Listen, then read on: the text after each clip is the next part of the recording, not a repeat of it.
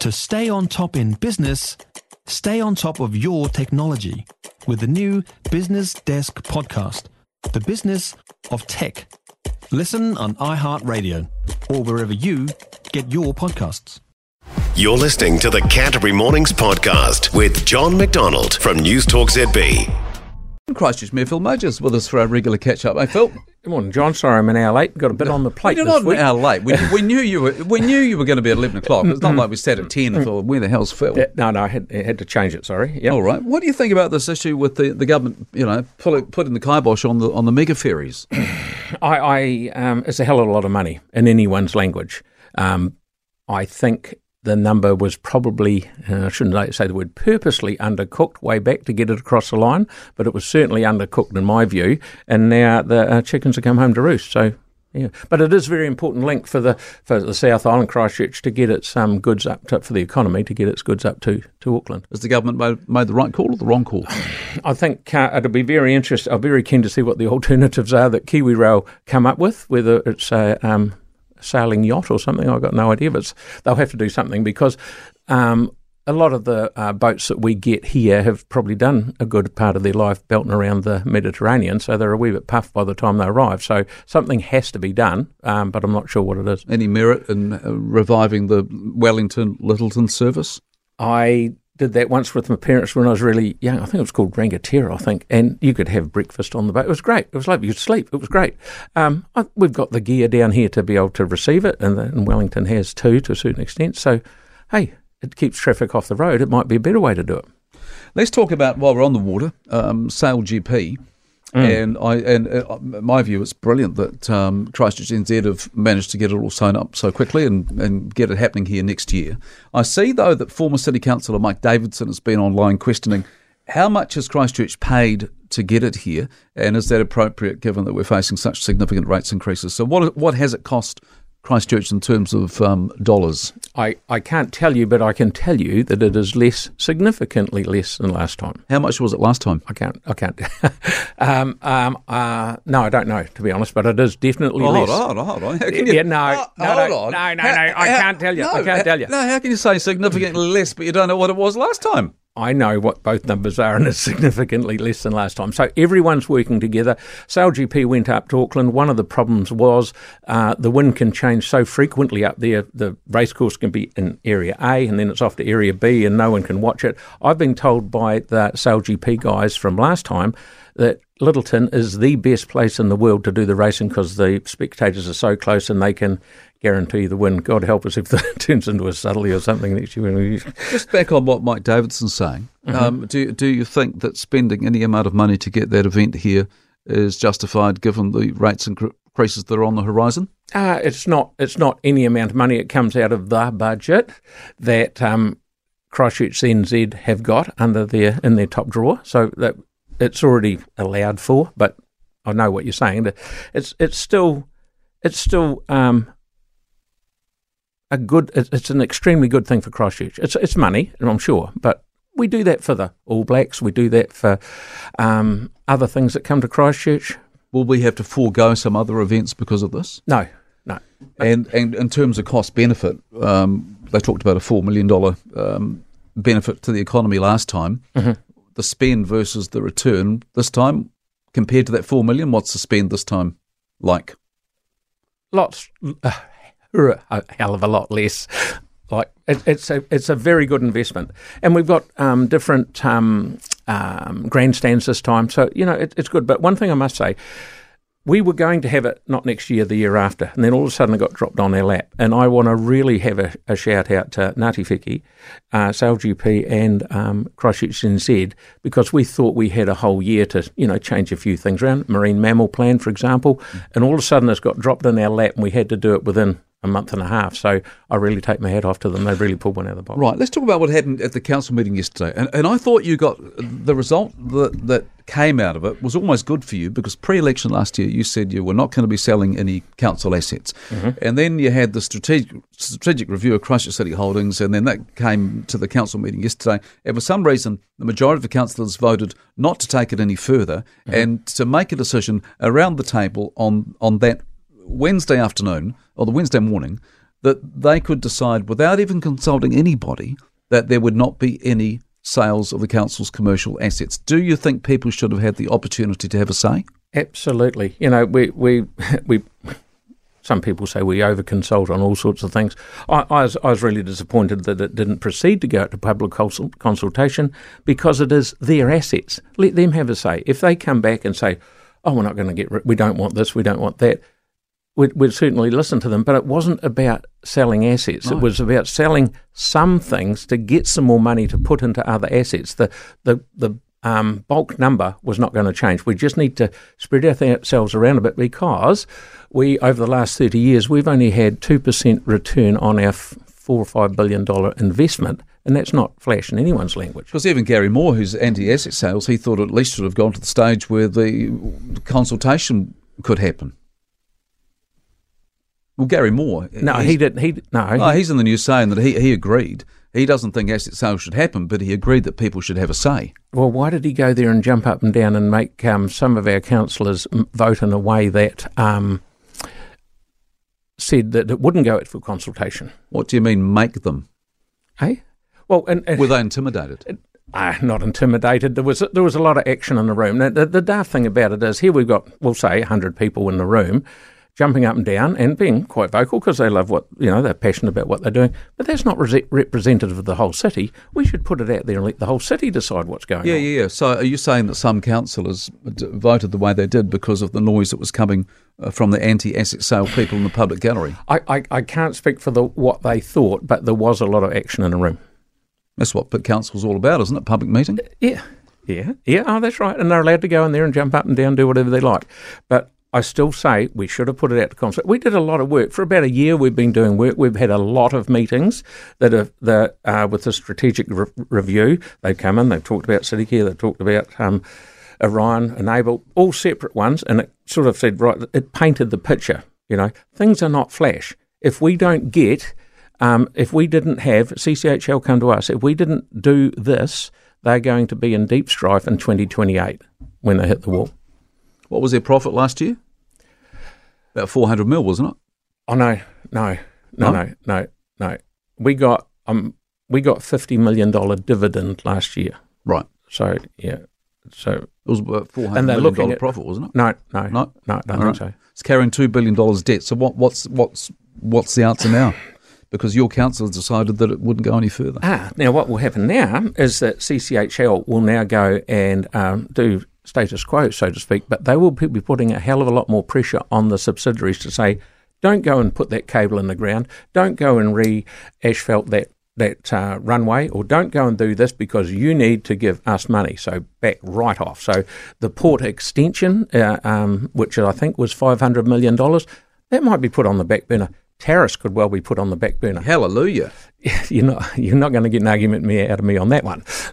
You oppose tariffs? I wouldn't say oppose it. I just don't think it's the right time to do it. I think we own the land. We hold the pack of cards. We should sit on our hands and just say, right, let's just stop. Sit on your hands or sell up? At the moment, from what I'm told, the money that we're getting for the rent of the land is covering the money that we've got invested in it. So it holds. But why have money tied up in it? It's not to say that one day we won't, but I think it's causing so much consternation down there, up here. I think we should just back off, pause for a while, pause for 3 or 4 years, because we haven't got the dough. Gary Moore wants the board and chair of CCHL to resign. What's your response to that? I find it amusing that a mayor from 20 years ago is asking the board for the board's resignation. He seems to forget that his council once tried to offload the port to a Chinese company when he was mayor. So it's pot kettle black. You know, it's all very well. He seems to forget. And he'll come out spouting off numbers from the 1998 Business Roundtable and all that sort of stuff. Way back in the day, before the earthquake, the city council had zero borrowed money. Now we're up to our neck in it, as I've told you. CCHL are up to their neck in it. We've got to do something else. Now, question, John, would you and the people of Christchurch like a $56 million gift? Oh, here we go. What's that from? Hey? No, would you like it? Because the same person we're just talking about organised a lease in our civic building over a period of the lease, which equates to $56 million over and above the rent. You might need to explain that one. We are paying, around at our civic office, we're paying rent, right? The deal has been struck with a person from way back. So Gary Moore, you're talking about? You said it. Well, hold on. You can't be up front. The mayor from that time jacked up a lease that we are paying. It's got ratchet clauses in it. We are paying $56 million and over the length of the loan more than market rate. And that's daft. So here we are running around, one person saying we shouldn't do this, we're not business savvy, we're not all that sort of thing, and we get this sort of stuff. I've got to deal with that because it's thrown on my lap. Leanne, the previous mayor, her and I worked together closely to try and get a resolution of that, but we're sort of stuck in it a bit. Is it a bit rich for you to describe Gary Moore as not being business savvy when you were making the same allegations about some of your councillors yesterday? Yes, I did, because I could see the writing on the wall, and listening to you when I was talking to you before, that stuff should go out to public consultation. We have got some people around the table, certainly not all, and we've got bloody good councillors around the table. Some people have never run a business and they've never employed a person. So it's hard for them to understand what we're trying to achieve. Let's talk about the people in Hornby aren't fussed about the compost plant being moved to their part of town. What's your response to them, Phil? Bear with. The last thing I want people to think that it's lifting all this problem that we've got in Bromley up and putting it down there with windrows outside, all of that. You would drive down the road and you would think this building is just a warehouse with glass in it, or you would not know. It's so good, and it's all got double air knife doors that keep the smell out. It's all vacuum building, and the stuff will go through not an existing type. What do they call it? Biofilter like we've got down the way. It's one that will have fluid in it. And when I went to South Korea, I went to exactly one of these, and I said, "Where's your biofilter?" Because it's something where's the smell? Where's the biofilter? And they said, "Here it is. Here." It's like a real big sort of swimming pool with a lid on it, and it's all done with fluid. No smell whatsoever. All right. So the message is trust us. Yeah, and also Mark Peters is being very Councillor Mark Peters has been very proactive. We are going to take up chairpersons or people of the relevant community boards up there, take them up on a trip to prove it to them. It's up in Reparoa. It's just middle of North Island, I believe, and that's good. And I even offered my seat to a good friend of mine, Jeffrey King, to take my seat to go up there so I can prove to him that it's all right. Good. Yeah. All right, good. I see Councillor Peters wearing a Santa Claus hat in the council chamber yesterday. Yeah, he was. Yeah, okay, funny old look. All right, let's finish with rates. What are we at, 25,000% increase? Or no, we've managed to keep it just 1% under that. You're very lucky. Now, changing the CCHL thing yesterday will have an impact on it. It certainly won't help. I know the current numbers. Hold on. Okay, let's just work that through. So yesterday, by yesterday, the increase had been reduced to what?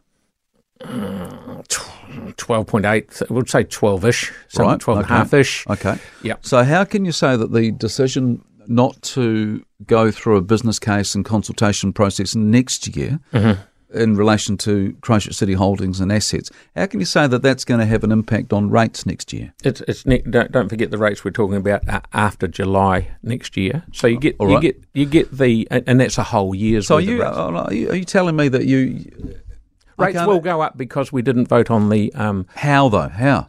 Because we're not going to be able to trade and sell different things. Shouldn't use the word sell, because all that does is light a match underneath people. That's right. Trade shares and sell stuff, for want of a better word, and invest it in other stuff that gives us better return. Yeah, but it was going to work, because one of the things I wanted to do, because it's all very well sitting there as council going, we've seen all these briefings and stuff like that. I wanted to get all that stuff out to the public so they could see what we saw, and then they could go, these guys aren't so daft after all. I'm just trying to work out though, because and you know, you might say, because you don't own a business, John, that's why you can't work this out. But I can't work out how going down the track of eventually agreeing at some point next year would have an impact positively or negatively on rates beyond July next year. It does, because it's in that financial year. So it's, in theory, you've got until June, not next year, the one after, to incorporate all these savings. All right. So what impact do you think this will have on rates? How much further will it take them up? I think they'll be in the thick end of 3% higher because of what we did yesterday. Were councillors aware of that, who voted the certain way? Yeah. Yep. Yeah. All Now, right. you've got to see lots of Hamilton at the moment. We're going to be 12, 15. We're trying to get... So 15 was what we're going to be? Yeah. No. We're trying to get somewhere between 9 and 12% with Te Kaha in there would be good, because we're going to put Te Kaha as a separate line there to say it's 3%, guys, that's what it is. Yep. 9 to 12 with Te Kaha, whatever. It may well be 15. You've got to remember, here we've got Hamilton that's knocking around 25. Oh, come on, don't do that. Don't do that. No, it's irrelevant. No, it's irrelevant. Well, I bloody hope it's irrelevant. Phil, appreciate the time. This has been an extended version. Yeah, no, that's right. And I've always appreciated how you front up. You got to front up. Yeah. Got to front up, and so have a safe and happy Christmas. Yeah, you too, mate, and look after yourself. Enjoy the time with the family. Good on you, man. Brilliant, thank you. Bye. Phil Mauger, he'll be back, as we all will, in 2024. For more from Canterbury Mornings with John McDonald, listen live to News Talk ZB Christchurch from 9 a.m. weekdays, or follow the podcast on iHeartRadio.